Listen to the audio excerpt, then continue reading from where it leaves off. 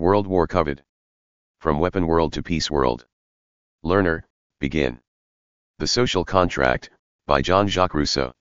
In 1762, Jean-Jacques Rousseau published Du Contrat social aux principes du droit politique, on the social contract, or principles of political rights.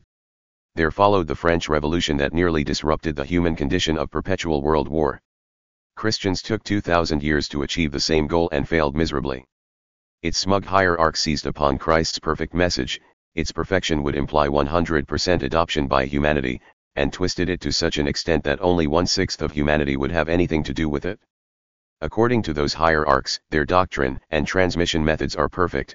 The fault lies with the 5/6 of humanity that turn away from Christianity. It seems evident to these hierarchs that the non-believer deserves to die and be damned. How much more unchristlike can one get than their fathead concede? Rather than 2,000 years, Rousseau's social contract took a few hundred to succeed, with matching failure.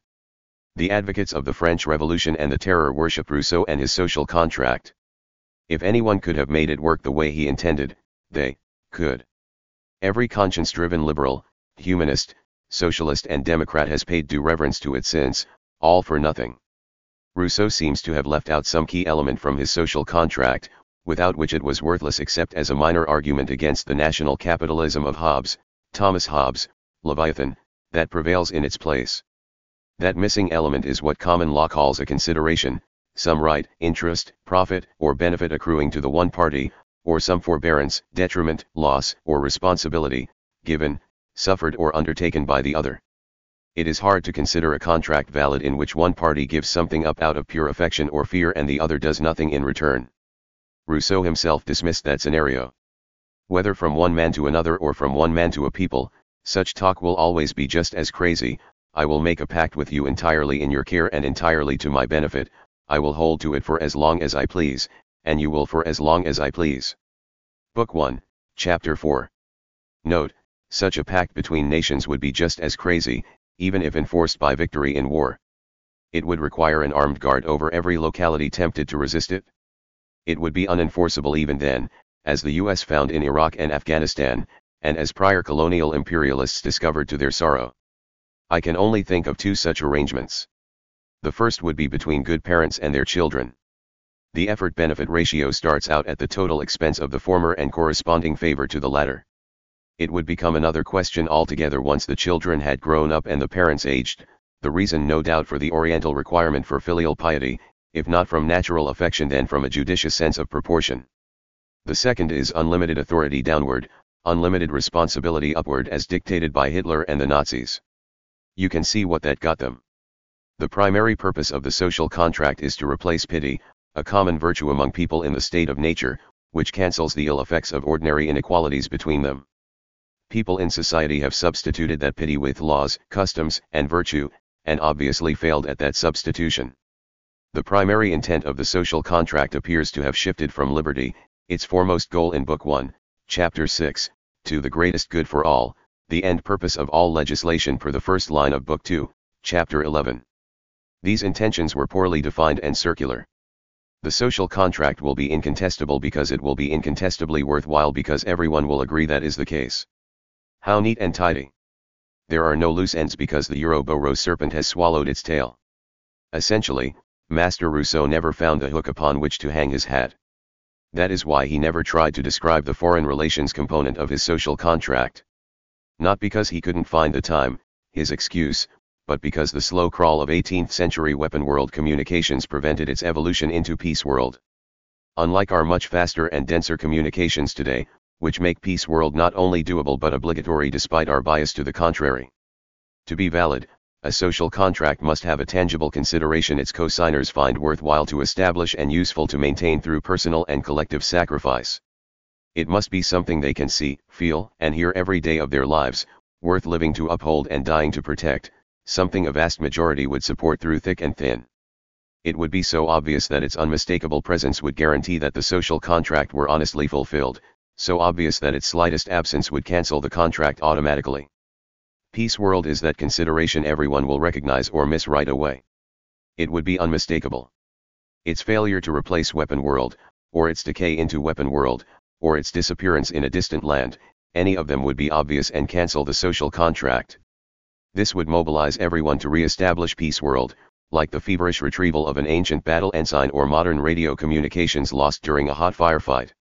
The social contract could not be completely re-established until it had re-emerged like a sunken ship refloated to the surface.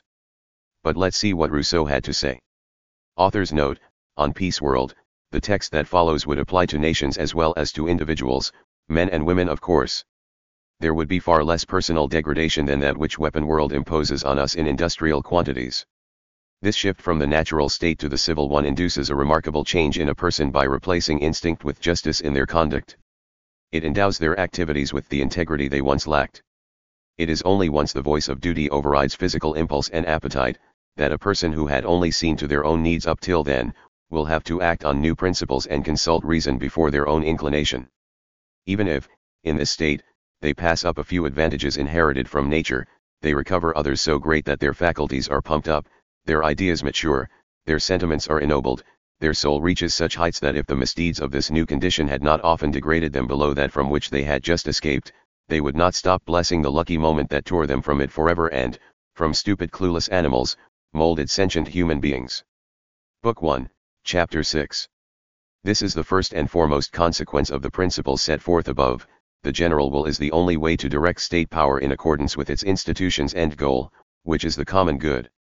If the clash of special interests made the creation of society necessary, their concord made society possible. The social bond is formed by those things special interests hold in common. If there was no point agreed upon by all interests, no society could exist. Thus it is only by this common interest that society must be governed. Book 2, Chapter 1. Nobody proposed the common interest that legitimate interests could share unanimously.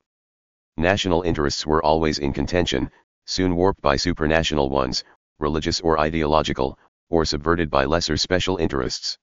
Universal agreement could never be reached even by the light of Rousseau's genius. PeaceWorld is the only principle that could satisfy the strategic interests of every nation. It is the common interest we always lacked, that everyone could adopt for strategic security and mutual benefit. Valid interests would be satisfied and the common interest would be the best secured. At that point and only then, the social contract of PeaceWorld would snap into place automatically everywhere. Everyone of sound mind would honor it above and beyond its weapon world equivalent. Please consider the following quote as if our petroleum reserves were exhausted. Indeed, on a global scale, demand already outstrips optimal supply. The world economy risks coming apart under this sorry burden, fully within a few years and perhaps catastrophically. Compared to the collapse of this economic bubble, preceding ones including the Great Depression were small change indeed. This is going to happen soon, not once you're too old to care or once everyone is perfectly ready. That fact is inescapable, there's no time left to waste fooling around fooling ourselves. Author's note: in our case, replace the term state with the entire world and the individual with nations and lesser aggregates including individuals. Chaosism does not care what level it surges from. PeaceWorld will only spring from the highest level in concert with all the lower ones. But when the social bond begins to fray and the state begins to weaken, when private interests make themselves felt and minor associations influence the greater one, the common interest alters and finds foes, unanimity no longer rules the voice vote, the common cause ceases to be everyone's cause, contradictions arise, debates, and the best counsel cannot pass without a quarrel. Lastly, when the state is on the verge of ruin and only survives in vain and illusory forms, such that the social bond is shattered in every court, and vile interests claim the sacred title of public good, at that point, the general will falls silent. Everyone, prompted by secret motives, stops thinking like a citizen, as if the state had never existed, and iniquitous decrees are falsely passed in the guise of laws whose only objective is special interest. Does it follow from this then, that the general cause is annihilated or corrupted? Not at all, it remains steadfast, pure and constant, but it is subordinated to others that overwhelm it. All and sundry, splitting their interest from the common one, know full well they cannot free themselves entirely.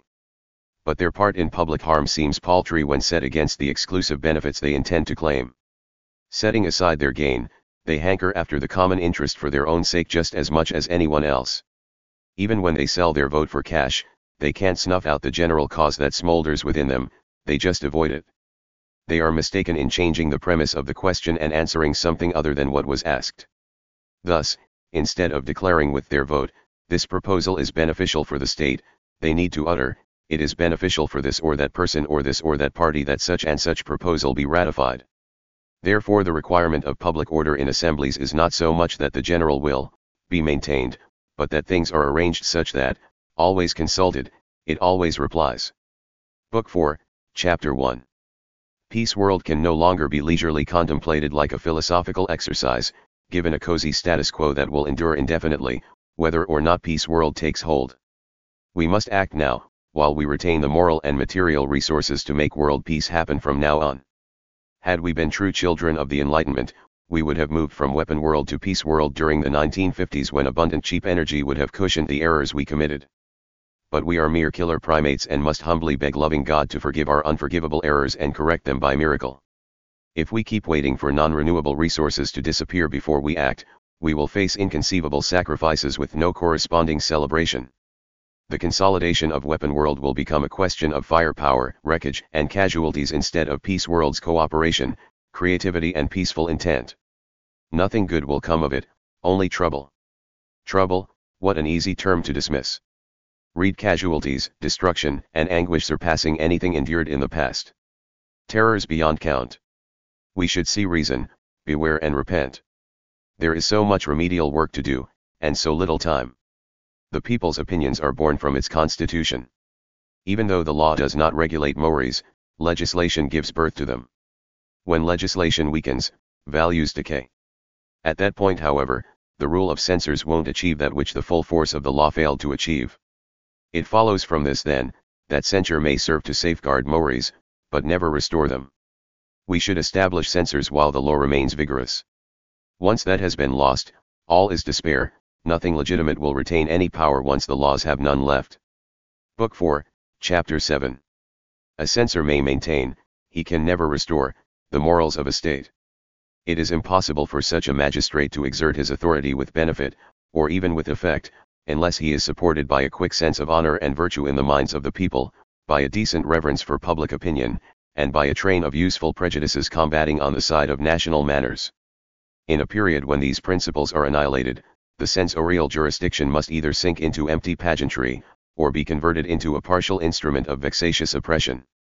Edward Gibbon, The Decline and Fall of the Roman Empire, Penguin Press, London, 1997, Chapter 10, Decius revives the office of censor in the person of Valerian. The design impracticable and without effect. Page 263. Comment. Mark Mulligan at Comcast.net.